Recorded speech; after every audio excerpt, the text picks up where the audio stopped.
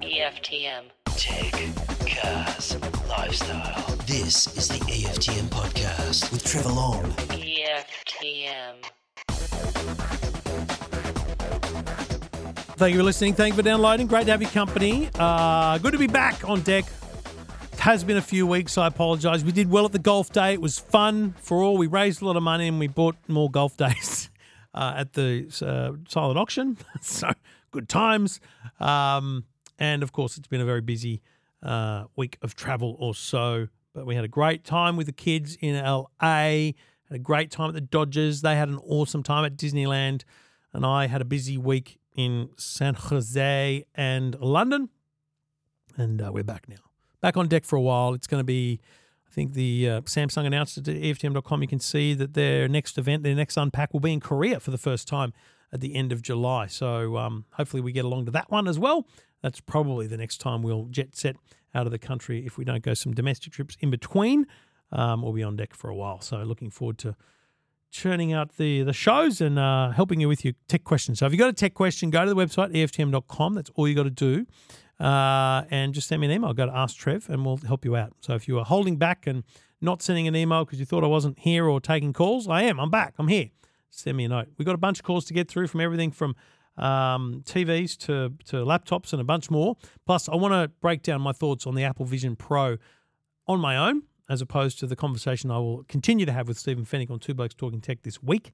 We also covered that on Two Blokes Talking Tech last week, but it's a big deal. So I thought I'd unpack my hands-on demo of that and bring you those thoughts here on the EFTM podcast. The only place you can hear them directly, other than the words I wrote at EFTM.com. Get in touch. Happy to help anywhere I can. And, of course, we do it thanks to the great people at LG. And if you haven't seen their Mood Up range of home appliances, check them out now. If you've gone to Vivid, you should have seen the activation by LG. The Mood Up by LG and Vivid Sydney experience was unbelievable, using colour and light as a part of the Vivid experience, because the Mood Up fridges, for example, are a great exhibition of that. Choosing the colours you want on the fridge, not just at the retail store, but when your mood chooses. LED colour panels that change to suit your vibe. That's exactly what you want. And if you go to LG's website right now, lg.com, and they'll take you to the Australian website, click on the Vivid link, you might even have a chance to win an LG InstaView fridge with Mood Up. So that's the two cool LG technologies combined, the Mood Up colour combinations and the InstaView, which is that tap to view what's in that inside that door. Easy to experience there. And if you haven't been to Vivid, there's a couple of days left, I think, for Vivid while I record. There's a bunch to see down there at the Rocks and Circular Quay, including the LG experience. So check that out at Loftus House down at Circular Quay next to Customs House from 6 till 11 until the 17th of June. No booking required. You can jump in and experience everything LG's got when it comes to colour and, of course, the Mood Up range of fridges. So check LG out at major retailers like Harvey Norman, all the big Harvey Norman stores, the Good Guys, JB Hi-Fi, Bingley. They've all got the great Mood Up range. If you haven't seen them, well worth a look. Until then, let's get on with the show.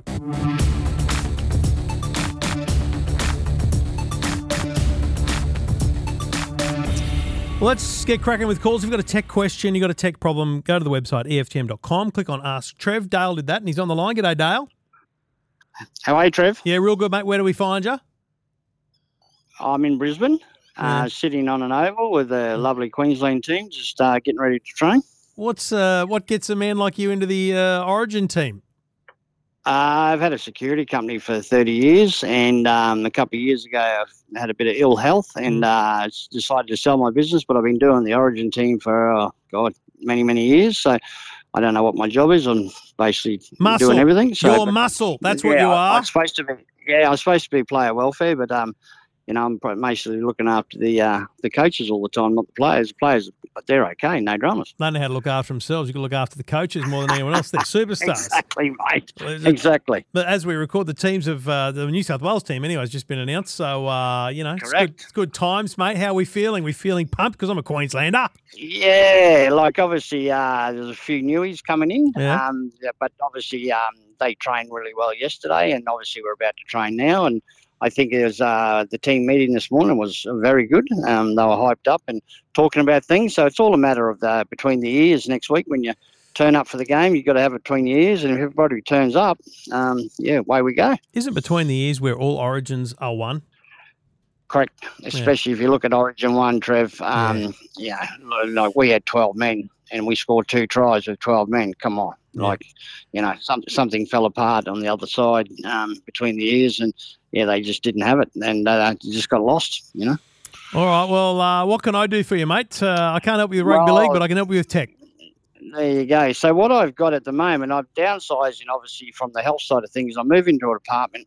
I want to get a 75-inch screen on the wall, which I want to. But what I want to try and do is I got neighbours around me and stuff, and I don't want to have the telly up too loud, and I want to be able to sit there and have earphones on, and if anyone's staying over, they don't get woken up as well. So I'm just trying to find out the best way to do that, and how do I do that? Because I've been told it's complicated, but I just want to find out, is it complicated or can it be done? Are you looking for did you say 75 or 85?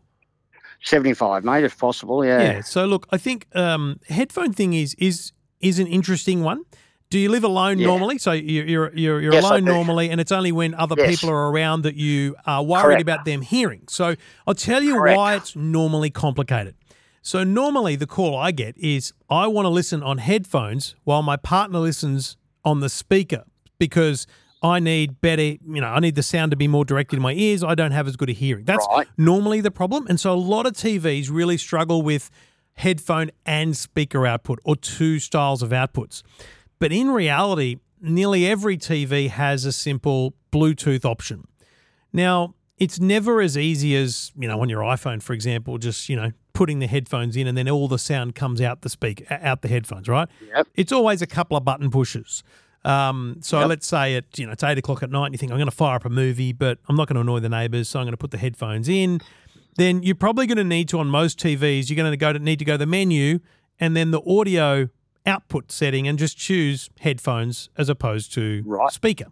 Not complex. I would say probably your Samsung and LG have less clicks to get there. I know, for example, on a Samsung TV, if you hit the home button or the menu, there's picture, sound, options really, really quite close. So you can switch from, say, game to cinema mode for your picture, and you can also choose from soundbar to TV and then to headphones for audio. So I honestly don't think you'll have a major issue. Fascinatingly, the best the best technology I've seen in a TV with sound is actually Hisense.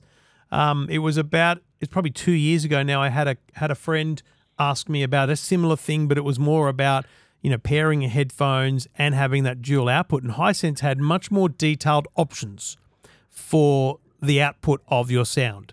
So keep that in mind. But in the end, mate, I will. For a single person listening to a TV on their own, headphones is a really simple output. Bluetooth is in every TV. I don't think you can go too wrong with one of the big brands. I wouldn't be at all put off by any of the brands, TCL, Hisense, Sony, Samsung, LG. So you pretty much tick all the boxes, and it just means you can get a great TV. But it has to have a Bluetooth, does it? It has to have Bluetooth and a smart TV. I'd be blown away if a TV you bought today that was anything other than a F Falcon or whatever they call, your kind of Aldi style JB entry level TVs. Any of the big brands is going to have Bluetooth.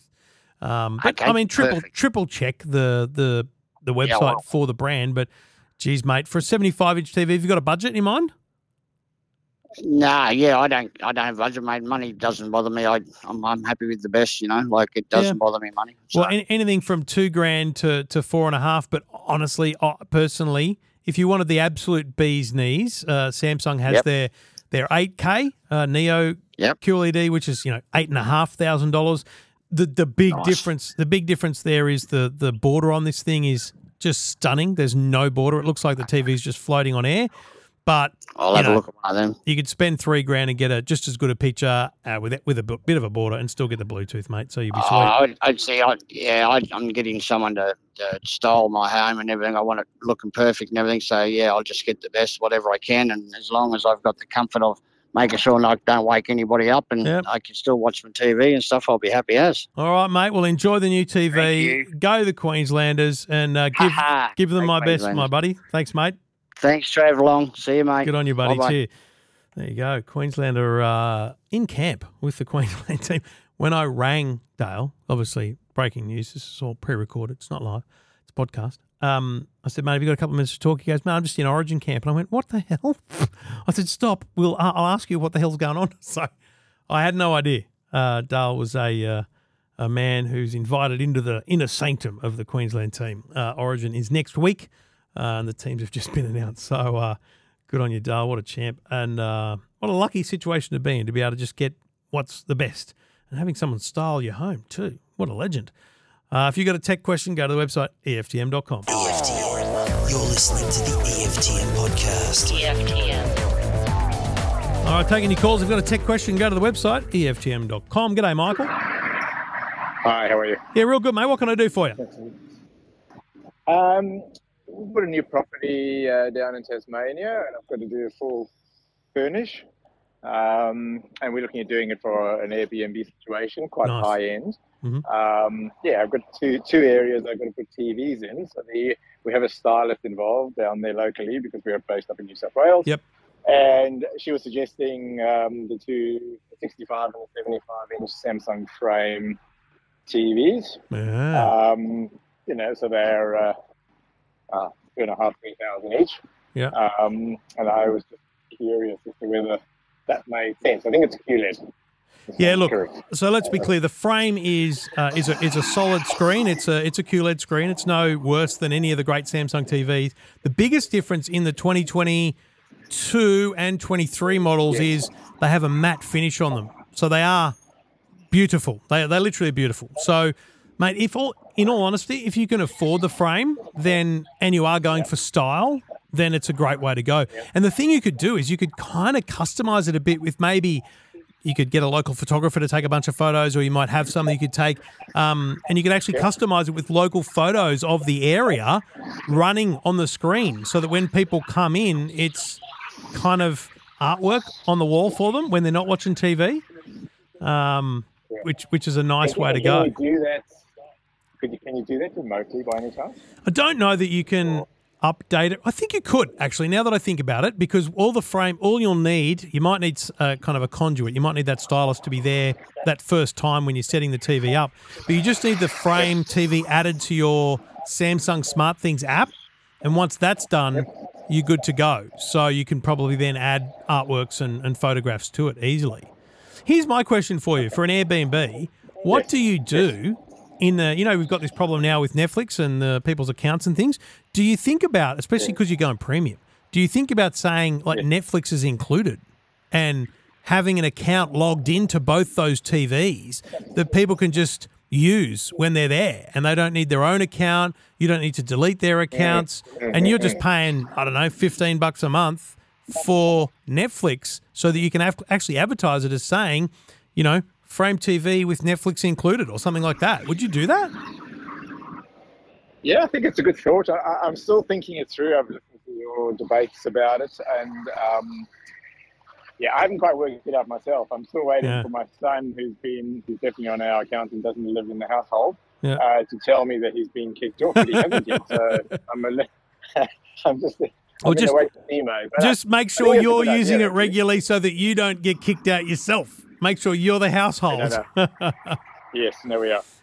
Look, the frame. That's actually a good thought. I'll keep that in mind. Yeah, I think it's a nice little selling point. Like you could say if Stan and Disney Plus or whatever you want to do, and I assume the cost is a write-off on the business that is the Airbnb as well. Yeah. But mate, look, if you can afford the frame, it's a great TV. Just always remember, obviously, there are more affordable options that just don't have that beauty. But I think from a stylist perspective, you're definitely getting the high quality there. Oh, the stylist wins. I was thinking it must be better TV for less money. But okay. All right, mate. Good luck and happy styling. Yeah, thank you. Thank you. Good on you, mate. Cheers. Thanks very much. Bye-bye. Great idea there to add Netflix to the Airbnb. I think that's an interesting way of getting the business, especially in a premium thing like that. If you've got a question, EFTM.com.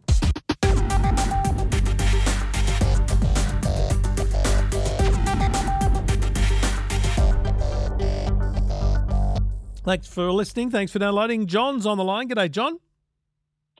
G'day, Trevor. Thanks for taking my call. Pleasure, mate. What can I do for you?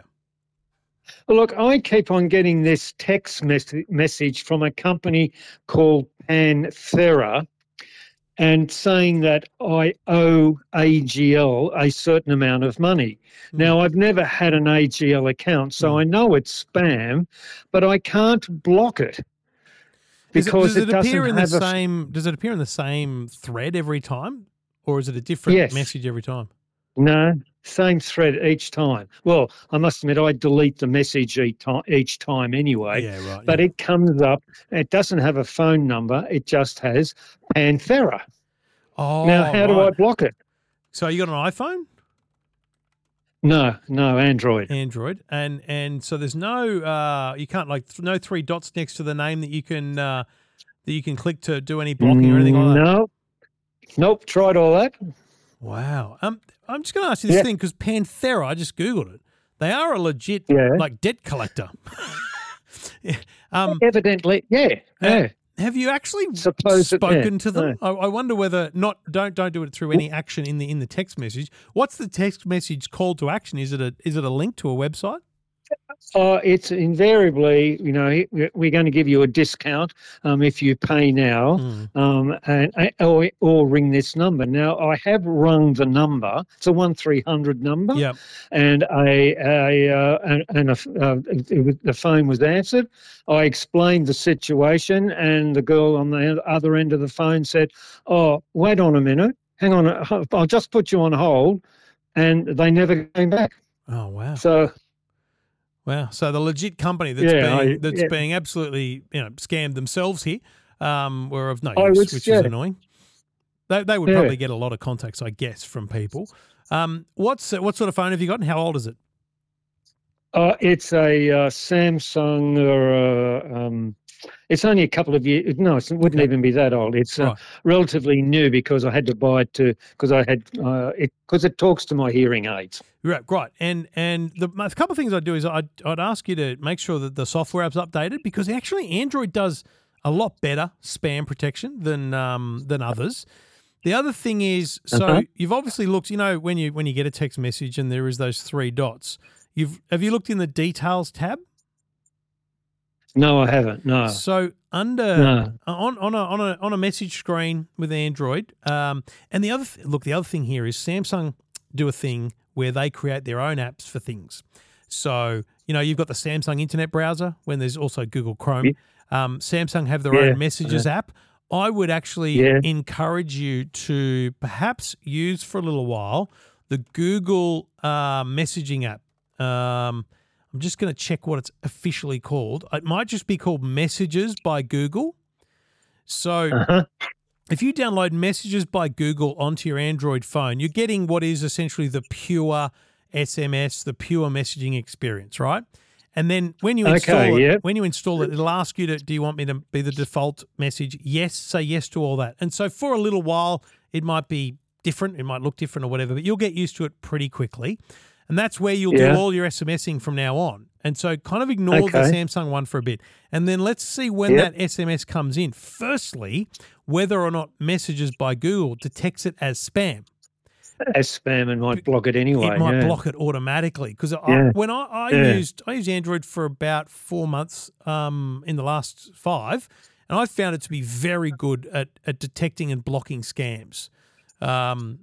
So I think maybe switch to Messages by Google and see whether you get any difference in the response to the number of messages you get like that. And also when it does come through, if it does get through, clicking those three dots and looking if there's an option there to, under details, report it or block it, would probably be my first port of call for you, mate. All right?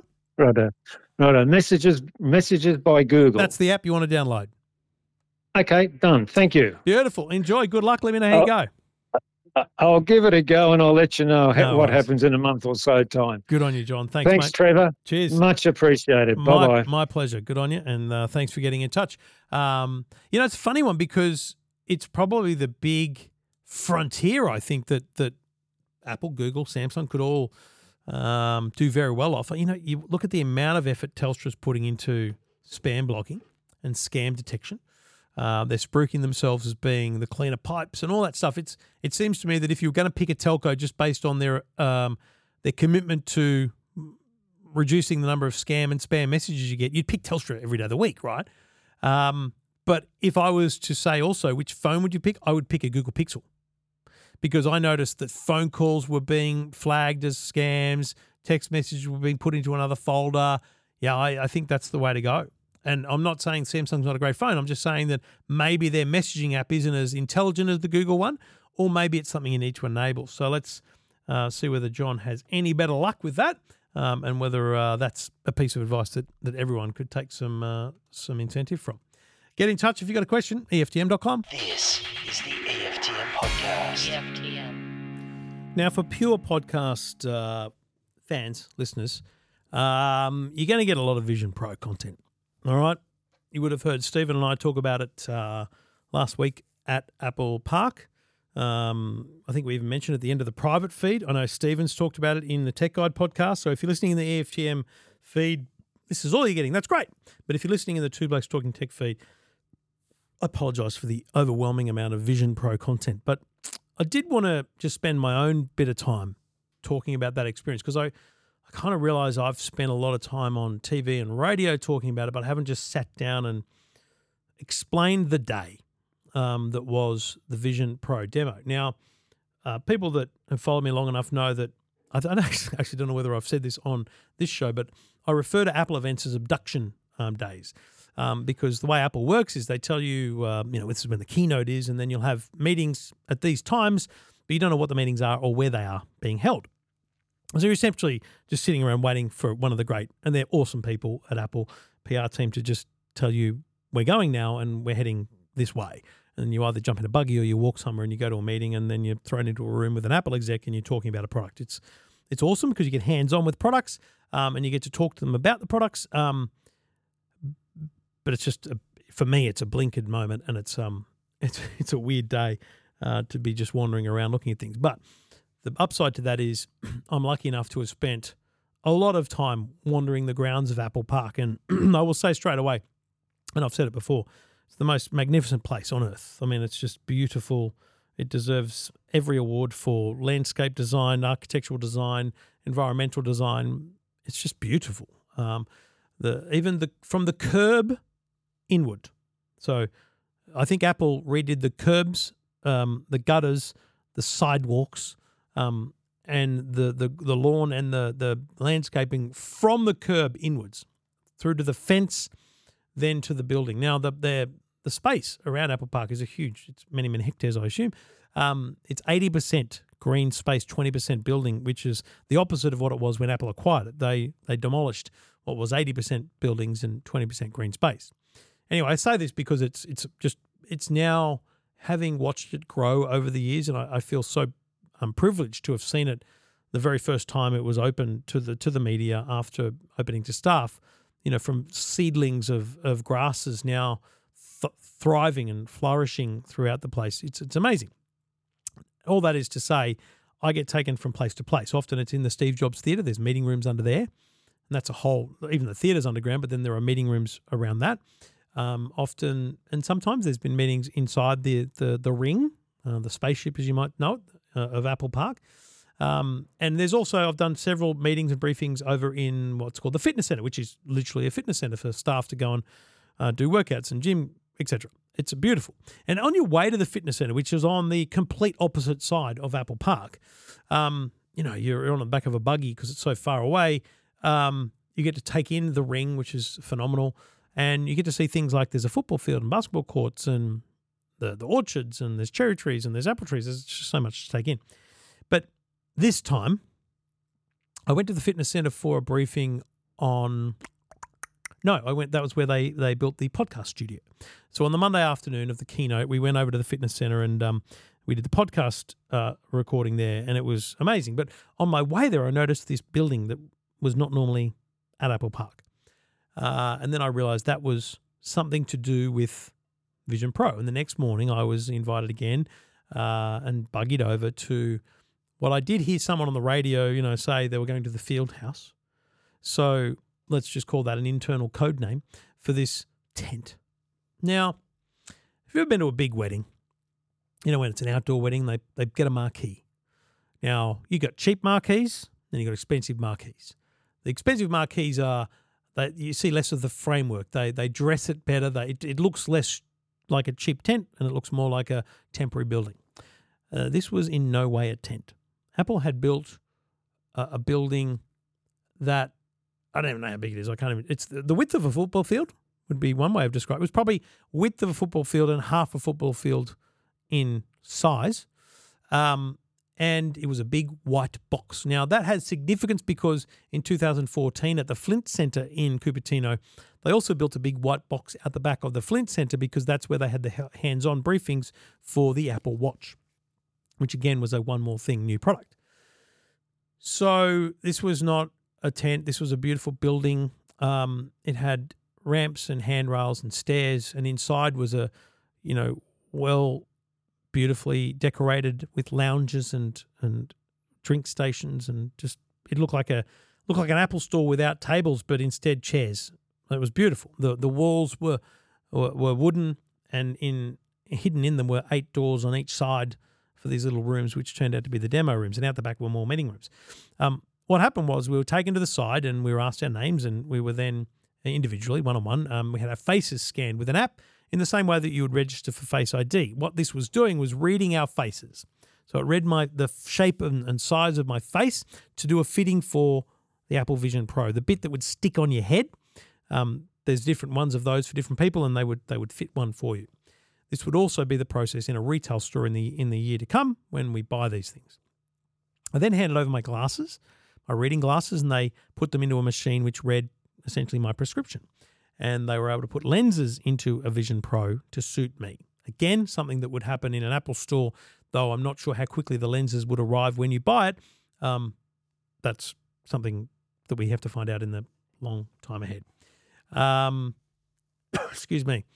Then I sat and waited, and then I was pretty quickly whisked away to a room where it was just me. None of the Australian PR team came in. It was just me and 2 representatives from the Apple Vision Pro team. And they explained the device to me. Now, you've seen the device, Apple Vision Pro. It's on the website EFTM.com. If you haven't, you've been living under a rock. It does look similar to most other VR headsets. It is, though, I would say it's probably heavier. No weight has been given, but, this is a computer. This thing has an Apple M2 chip in it. And another chip they call the R1 reality chip. Excuse me. And, look, it didn't feel heavy, but it just felt heavier than other ones I'd picked up. I was given a quick rundown on how it all worked and, how to hold it and wear it, and then I put it on. And as soon as I put it on, I could see the world around me. And the vision of the room around me was not as clear as my real eyes. I would say it felt slightly lower resolution.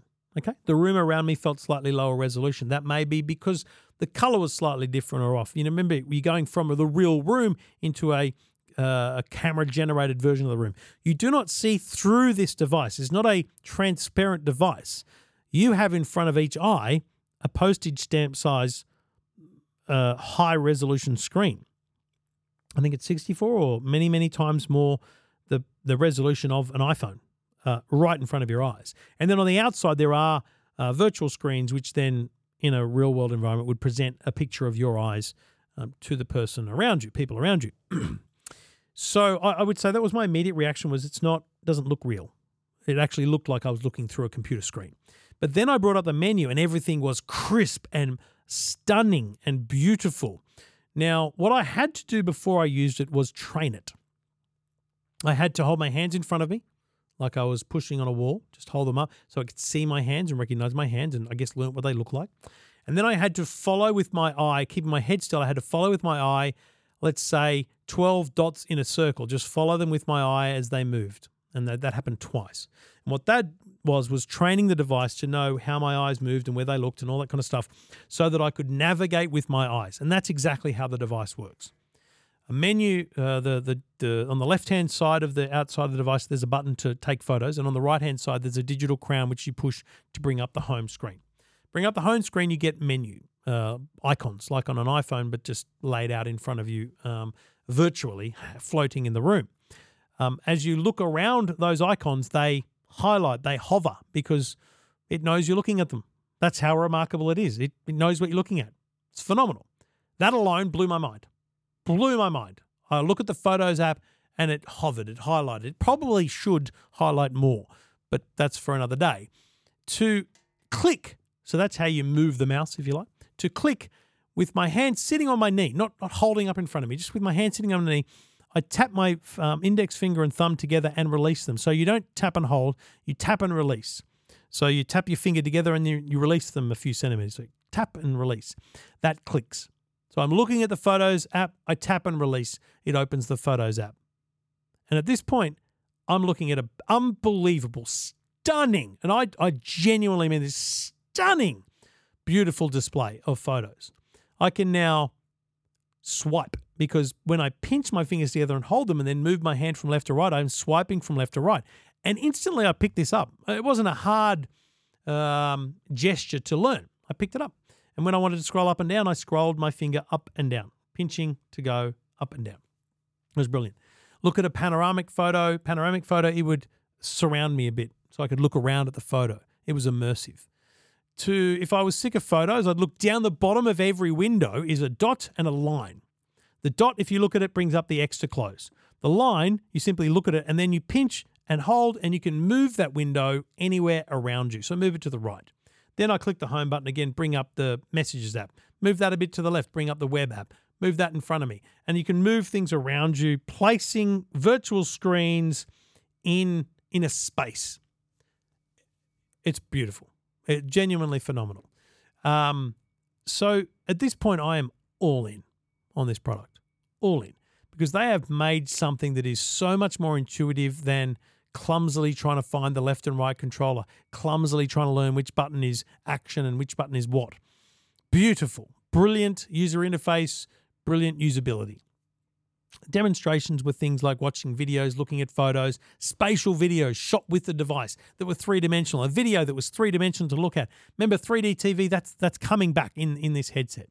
We then looked at Avatar in 3D, both in a floating window in front of me and then in immersive cinema, so blocking out the world around me. Then we choose an environment, which is my choice, whether it's trees or mountains or whatever, and I can dial in that environment to be all-encompassing, virtual, or just subtly around me in the living room I'm in. That's the kind of mix between virtual and augmented reality. I did a dinosaur experience where the dinosaur was kind of up on the wall and coming through the wall. A butterfly landed on my finger when I held it up in front of me and I could move my finger around to look at it. Honestly, folks, this was amazing. Genuinely amazing. But I don't know why we need it. And that's my problem. I think it's cool. I'd love to have one, but I don't know why I need it. So when I look at my setup, I want to sit down to work. I've got a big screen. I can have two screens if I wanted to. I can have the web on one, email on the other, work on one. You can look around at those things. A headset for $3,500 doesn't replace those things. I think I'd prefer to have a screen. Entertainment-wise, I'd prefer to have an 85-inch TV than a virtual one. Is it for people who live in smaller rooms and can't have all these things? I don't know. Has the use case for the Vision Pro not been made? When the iPhone was launched, and I spoke about this a lot last week, Steve Jobs talked about it as being a phone, an iPod, and an internet communicator. It could get on the internet, it could play music, and it could make phone calls. It's now millions more things than that. You can order food, order cars, you can buy stuff, you can play games, you can do a range of things, all created by the App Store. So will developers create the killer app for this? Will developers find a way to make the Vision Pro the awesome device that it needs to be? I don't know. I think that's the only hope that it's got. That's the only hope that we find that killer app, is that developers do it. Because without that, I think this is an amazing bit of technology that will do very well. It will challenge Microsoft HoloLens in the enterprise space, but I don't know that it'll break into the consumer space. But we never know what a developer is going to come up with. So I'm really torn on this one. I'm trying not to be hyped about it, even though I think it's amazing. It's amazing, but if it's $5,500, which we're guessing, Would you really buy one? Because if you just wanted a virtual experience, you buy an Oculus Quest for, or Meta Quest, whatever they're calling them now, $700-800. Easy done. So that's the challenge. That's where we sit today with Apple Vision Pro. I'm torn. I love it, but I'm not sure why we need it. Let me know what you think. Let me know if you've had any thoughts on that after watching, I'm sure, a million YouTube videos and reading a lot of articles. Let me know where you sit on the Apple Vision Pro. And the last thing I'll say is, just to put it on the record again, because I put it on Two Blokes Talking Tech, I feel very confident that this is not the only version of this. I feel confident that this will launch next year. Apps will come out. Things will happen. There'll be usages. It'll be great. And then in 2025, Apple will launch the Apple Vision, a slightly pared back version of the Apple Vision Pro to make it slightly more affordable, maybe slightly less sensors or cameras, but slightly more accessible. That's where I sit as of mid-June 2023. How right I am, how wrong I am, I don't know. But I'm just glad I'm not required to gamble my life savings on whether or not this thing's going to be the next big thing. I either witnessed a genuine moment in history, or I witnessed just something cool and new being created that won't die. It won't be a failure. It just won't be quite what we think it will be. EFTM. This is the EFTM podcast. EFTM podcast. Let's keep going with calls. G'day, Daniel. How you doing, mate? Good, thanks, mate. Good. Yeah, what can I do for you? I'm just after what's probably the best value for money. I'm not a huge technical guy. I just want a pretty good laptop for home use and a bit of business, online banking stuff like that. Have you got any constraints in mind? Size, price? Have you got any benchmark to go by? I'm thinking not really. No, that's why I'm asking suggestions. I've got an old. I've got one now, an Acer. It's just a bit slow at the moment, so I'm just looking. Just something a bit a bit better speeds, things like that. What would you be prepared to spend? Say $1,600. What's the number that would freak you out? Probably around that amount would be good. Yeah. And you want to stay on Windows? You're not considering Apple? No, I'd rather stay on Windows. I sort of know how to navigate around that pretty good. You know your way around, which is perfect. Look, the last question is, what have you got on it? What's stored on it? Do you keep a lot of photos and videos there, or is it pretty much just cloud based and then getting work done, browsing the web and doing all that kind of stuff? Yeah, pretty much. I do store a few photos and videos, whatnot on there, mate. Yeah, that's a bit. Otherwise, not a lot. Not a lot. And look, I would always encourage you to start moving that kind of storage to the cloud so that you're never really reliant on any given device. Mate, the first one I'd get you to look at is actually Microsoft Surface Go, the Surface Laptop Go. It's a great device, smallish, 12-inch screen, but all the power you need, about $1,600. So that's kind of a big brand mainstream number to go by. Okay. And then do you need it for anything else? Would you do a Netflix stand watching on it? Yeah, definitely. Yeah, all that. So then in that case, I would be looking to get something that's maybe a flip version. So, those are the ones that kind of fold back on themselves and in theory become a tablet, but what they actually become, I think, is better is a tent. So you stand it up on a desk or a table or even on your knees while you're in bed, and so that the screen is looking at you, the keyboard's facing away. So in that case, have a look at ASUS, ASUS. They have a really good thing called the Vivo Book, which is a flip-around version. Again, I'm looking at around the $1,600 price point here. And even below that price, I think HP, not a bad thing to look at. And the one I do love and I've spent a lot of time with is Lenovo. I don't think you can go wrong with a Lenovo. In simple terms, what I would encourage you to look for is something that is a Intel i5 or i7. So that's the brains of the computer. And then make sure you try i5 or i7, try and get 16 gigabytes of RAM. And then if you can get 512 gigabytes of storage, you're starting to really get everything you need. Okay. The thing is, if you go those criteria, so rightio, my budget is up to, let's say, $1,600, i5 processor, 8 to 16 gig of RAM, 256 or 512 of storage, it honestly doesn't matter what brand you buy. They're all great. If you're buying from a major retail store, because they're all backed by warranties, they're all backed by Australian consumer law, and that allows you to just go, right, I'm going to narrow it down online, then I'll go to Harvey's or JB's and I'll feel them, look at them, and see which one kind of suits me. Yeah, right. Now that would sort of really avoid the need for a PC like the old tower. Totally. Type, wouldn't it? Honestly, I don't know. I've got a PC tower here in the office. We built it a few years ago, spent stupid money on it just so that we could do gaming and stuff. And honestly, console gaming is so much easier. PC gaming is great if you're big into streaming and stuff. But honestly, I don't know why you would buy a PC tower at all these days unless you're into gaming heavily. And even even laptops. You said a few things that made me realize you needed a laptop.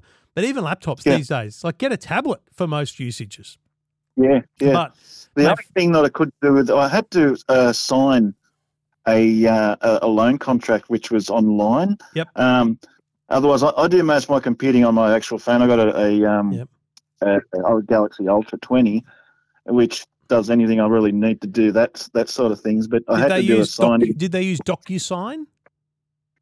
I can't remember. It was like nearly 12 months ago. But I had to go to work and use the PC at work, the computer at work, because my phone wouldn't allow me to do it. And it even stated on the information they sent me that I had to go to either a laptop or a PC to sign this. Yeah. But other than that, I probably wouldn't need. But yeah, and this laptop you're talking, can you connect speakers to that as well?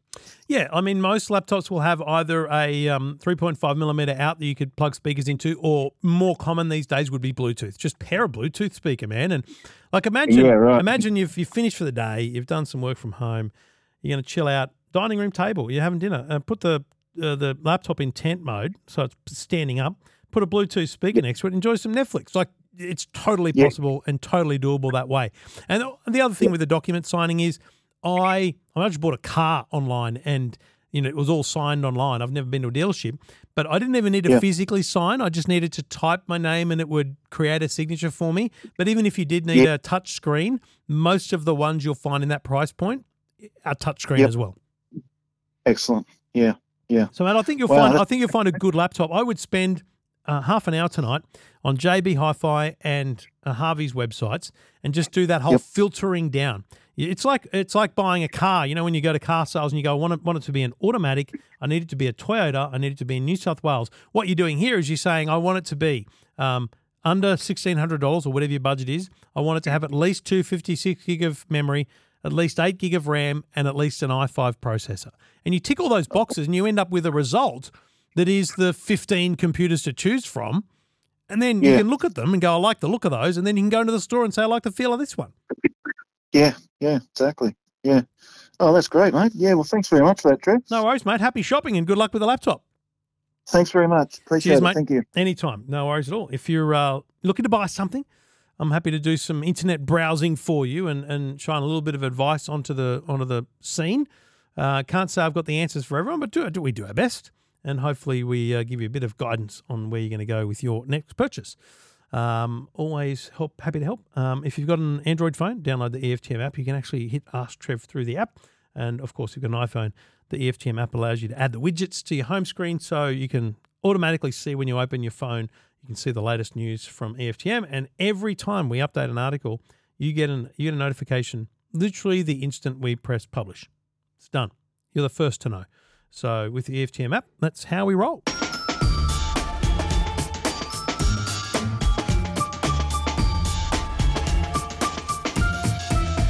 Taking your calls. We've got a tech question. You can just go to the website, EFTM.com, click on Ask Trev. Danny did that. G'day, Danny. How are you doing?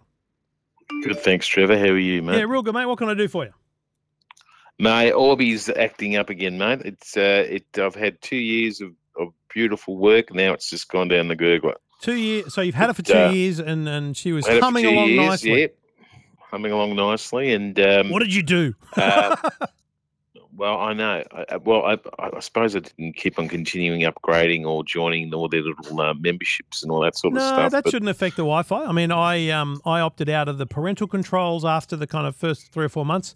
I still do the security because I even got an alert like 10 minutes ago saying something in my house had done something. So I like that. But the general performance of an Orbi, the Wi-Fi connection, your internet, doesn't at all rely on your subscriptions, though firmware upgrades is something I would always encourage. Doesn't matter whether it's an Orbi or an iPhone. You should always be doing software upgrades. So what are you seeing? What's the performance issue you're getting? Well. At the moment, what happens is that I'm not too sure if it's the router. So what I've actually done, I had the NBN going through the Optus router, then into Orbi. What I've done now is I've put the actual NBN into the Orbi router. Yep. You did this. Seems to be. You did this after you started having problems. You changed. Yep. Okay. And it seems to be working better, but it still has little cutouts every so often. So I'm not too sure at the moment whether it's NBN or whatever. But certainly, what happens is that it can cut out, and the Optus, when it's prior to this, when it's on, the Optus is working, the internet is working, but Orbi's not working. Now, so you've eliminated the Optus modem from the equation. Optus, have you contacted Optus at all about the service interruptions? Yes, they're telling me there's none, but we believe there are. So, how are you contracted with Optus? Like, are you deep in the zone there with them? No, I'm not. I mean, I'm trying. Actually, I'm thinking of going somewhere else. But look, it's a big call. Wife loves her phone though. She wants a good old phone. She can't go out with just. I said, why don't we just go back to the mobiles and just go, internet? And she goes, no, I want my phone. As in a landline phone at home? Landline phone, yep. She's full old school, mate. Oh, she's very antiquated. But you love her dearly. Of course, that's what you're trying to say deep down. That doesn't matter because you can take your phone number to any provider. And I think this is a real kind of misnomer. People think they're kind of stuck with the telco. So I don't I'll get to change your telcos in a minute because it is obviously it's not a last resort because I actually don't know that it'll solve the problem, right? You don't want to go there, but I feel like both your options are somewhat extreme. So my first option is to go, actually what I would do is I would do a factory reset on the Orbi. Like if it's playing up or something, then I'd turn off as many things in the house as I could. So have you got kids as well? Yep. So I'd, one day when the wife's out with the kids for a couple of hours, whatever, turn everything off as you can in the house and just factory reset the Orbi, which is a process, but why not, right? And then do the setup process from scratch with the app because the app is pretty darn good. But because what it will do, and exclude the Optus buddy modem from the equation, because the first thing it'll do is it'll make sure that it's actually established the right connection between the Orbi and your NBN box. Because if you've just unplugged the modem and plugged it into the NBN box instead of the Optus modem, it might still think the Optus modem's there. So it might still be trying to communicate through the Optus modem, if you know what I'm saying. Yep.